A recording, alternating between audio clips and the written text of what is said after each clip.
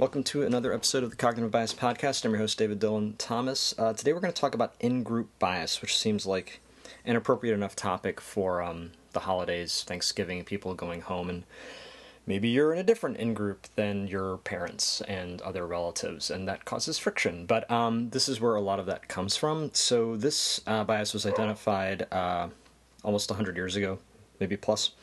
1906, there's a sociologist, William Sumner, who wrote about it.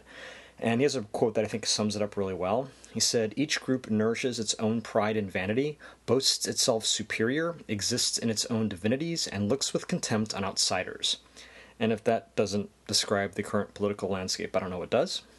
But this is kind of where you get phenomenon like othering coming from. And it affects things like police investigations and judicial decisions, right? And again, at the end of the day, it's really just you think that your group is the shit, and all other groups are inferior. And if you want to kind of a good episode of television that kind of talks about othering in an interesting way, there's an episode of Black Mirror called Men Against Fire, which does an amazing and, as always, disturbing job of talking about othering through technology. And so I highly recommend you check that out if you kind of want to learn more.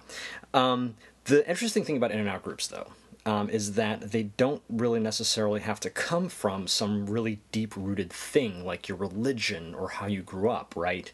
You can create in-and-out groups simply by flipping a coin. So there's a series of experiments where you sort of group people by just a coin flip, and then the people who are in one group very quickly form an identity around that and think that they rate the people in that group higher than the people who were in the other group. And again, this all came from a coin flip that happened not long before that, right? So it doesn't have to come from this place of like deep-seated, anxiety. It can come from just simply, oh, I was put in this group, now I'm in this group, and I immediately just have this mechanism, right, that makes me identify the people who are also in my group as better than everybody else.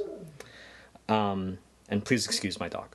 What's interesting about these groups is that you don't have to have, like I said, this like really deep-rooted thing there. You can start with just one trait, right? Something obvious, like we all have curly hair, or we all like Doctor Who, right? And very quickly, we also associate other good things with the people in that group, right? So, oh, well, people with curly hair, they also tend to be nicer, don't you think? Yeah, I think so. Yeah.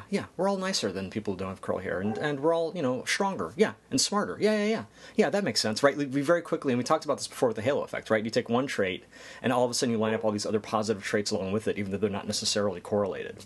So the Robbers Cave experiment was kind of look at this and how quickly you can form these groups. So they took a bunch of kids, maybe 10, 11 years old, out into this like state park kind of situation, and they split them up into groups. Now, they didn't know that there were two groups. They thought they were just this one group of kids camping, and they started to form an identity around that, and they gave themselves, names, like the name of the group. I think one group was the Eagles, and the other group was the Rattlers. But over time, the experimenters started letting each team kind of see evidence that the other team existed, until finally they actually confronted them and saw that, hey, there's this other group of kids camping out there. And surprisingly quickly, they started to hate each other, right? And pull pranks on each other. And they eventually had to end the experiment because they were physically assaulting each other. And they did try at the end to kind of like see if they could get the groups to cohere a little. And they gave them, I think, like, they made it seem as if one of the Jeeps or trucks was kind of stuck in the mud, and that they all had to work together if they wanted to get out of there. And that sort of worked, but it seemed like it didn't last long.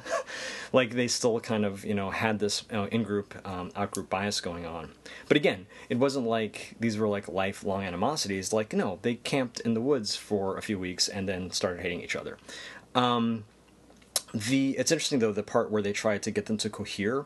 This does actually kind of happen in other phenomena. So they've observed where they did a study around the 2008 presidential election where earlier on there was kind of in-group bias around like who you wanted to win the Democratic primary. So within Democrats there was kind of in-group bias going on.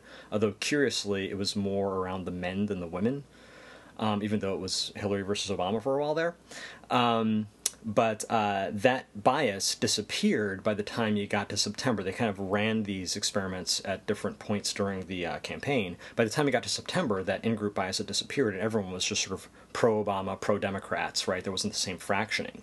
So those things can kind of morph as, like, you know, a common enemy or a common, like, purpose evolves. But generally speaking, we'll kind of, like, you know, go to our corners. Another kind of interesting variation on this is, like, there's this thing called the other race effect, where you see people of other races, you have more difficulty distinguishing them from each other. Like, you've heard the phrase, well, all black people look alike to me. Like, that's an actual studied phenomenon. Like, people are not in your in-group racially, you will actually have more difficulty identifying them. This does get mitigated, though, if you can kind of introduce the idea that they are affiliated with you in some way.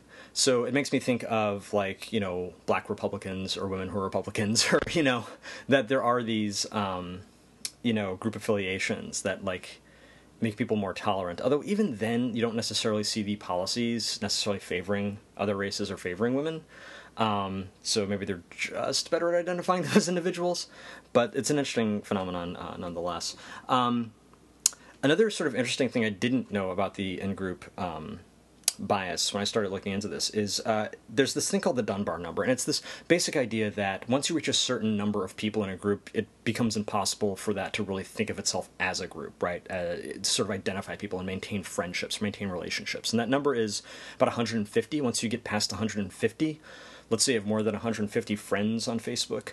Once you get to 151, they're not all your friends anymore, right? You can't actually maintain more than 150 of these relationships. So that's kind of like a social media thing, and that gets, like, talked about. But this one aspect of it I didn't realize is another thing that happens once you get over 150 is it becomes harder to see those other people as actual people, right? It becomes easier to become racist or sexist or whatever once you go over 150. Like, numbers 151 on up, you start to see as less human, right? Like, that's kind of dangerous. So all the more reason to stay in that Dunbar number if you can. And there's a couple different theories as to why we exhibit the in-group bias. So one is it's about scarcity, right? So those two groups in the Robbers Cave experiment, like, they were fighting over scarce resources. There's only so much water. There's only so much stuff. So there's kind of a motivation from an evolutionary psychology perspective to stay in your lane, stick with your group, and hate the other group because the other group is going to get your stuff. So there's that aspect, but then there's another version where people think it may come from something called social identity, or social identity theory, and it's about self-esteem, right? So if I can be part of a group and that group is good, well, I'm good because I'm in that group, right? My identity is tied to the group identity, so they both better be good, otherwise I'm going to have self-esteem problems. And it's interesting, like, one version of this is they did an experiment where they looked on college campuses when I think it was the football team won a game, how many people wore the t-shirts of that team or of the college the next day versus if they lost. And it was always higher if they won. And I can kind of relate to this, right? Like, you know, I don't talk so much about, like, liking Joss Whedon's stuff anymore now that Joss Whedon has been kind of disgraced as, you know, a feminist because of how he treated his wife. Like, it makes it more difficult for me to talk about that stuff because I don't want to be associated with that, even though the work he created I still like. There's a whole episode about this in the Zero Risk Bias episode if you want to learn more. But so I can kind of get that, you know, my in-group says something about me, so I really want to like my in-group and I want to distance myself if, like, suddenly it's not so cool a group anymore. And you can see, you know, even within the group, like, self-identity comes in because it's not necessarily just about being in the group, but your role in the group. What role do you play in the group? Like, that can help you identify who you are as well. And there's a kind of an interesting example of this in a movie called Blind Spotting, which I highly recommend you watch. One of the characters is actually studying cognitive biases, so I relate. And the title itself comes from kind of thinking about a cognitive bias. But one of the, like, in-group, out-group factions in that movie it takes place in Oakland, and, like, our main characters are sort of Oakland natives, and they're kind of constantly fighting against transplants who are coming in and gentrifying Oakland, right?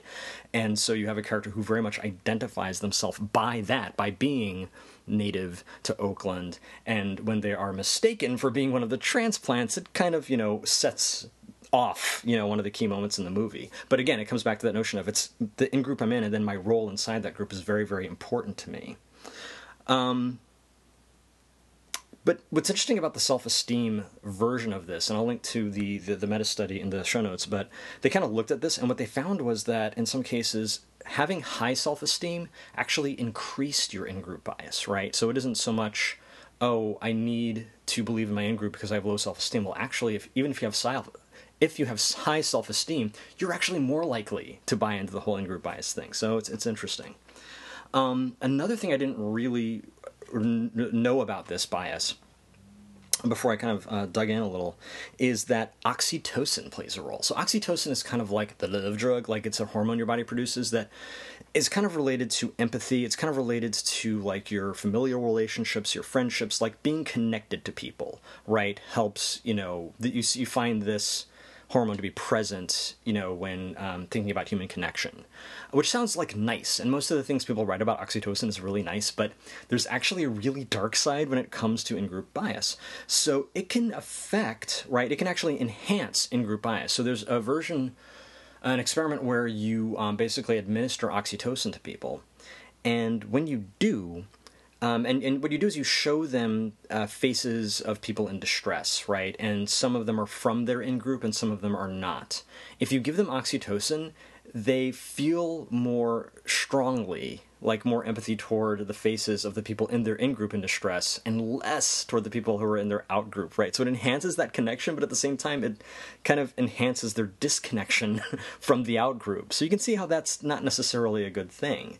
And it also will cause you to lie more. So if you're in a situation where lying will benefit your in-group, you're more likely to do it if you've had oxytocin administered. And then finally, there's another one where people will react more strongly to a flag that represents their country if they've been administered oxytocin, and kind of be more neutral or negative towards other artifacts. So you can see how oxytocin can actually help with nationalism, right? Which is kind of on the rise right now. So not always a good thing. The other aspect of this I find really kind of fascinating is how it controls for genders. So they've done experiments where they sort of show people, ask people to associate different words with different genders, summer, happiness, joy, or mean, derogatory, whatever. Like the positive words would tend to get associated with women. The negative words would tend to get associated with men. Now, here's the thing. It didn't matter if you were a man or a woman. In fact, women displayed 4.5 times as much in-group bias. In other words, that they would sort of rate women much, much, much more highly than men would men. And both men and women rated women higher. They associated those positive words with women more frequently.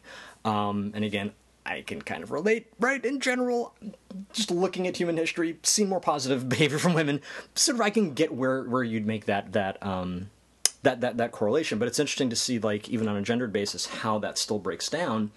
And the other piece, which does not turn out well for men, is men tend to be more racist. So if you're doing those sort of in-group, out-group, men will exhibit more, racist in-group affiliations than women will.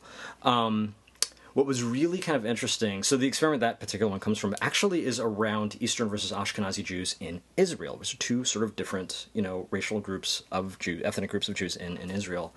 And while, generally speaking, people would exhibit more, would exhibit in-group bias in general, men would do it more, but men would men who are Eastern, let's say, would have more of a bias for Eastern men than for women. Like if you were to break it down, not just Eastern versus Ashkenazi, but Eastern men versus Eastern women, men would exhibit more bias.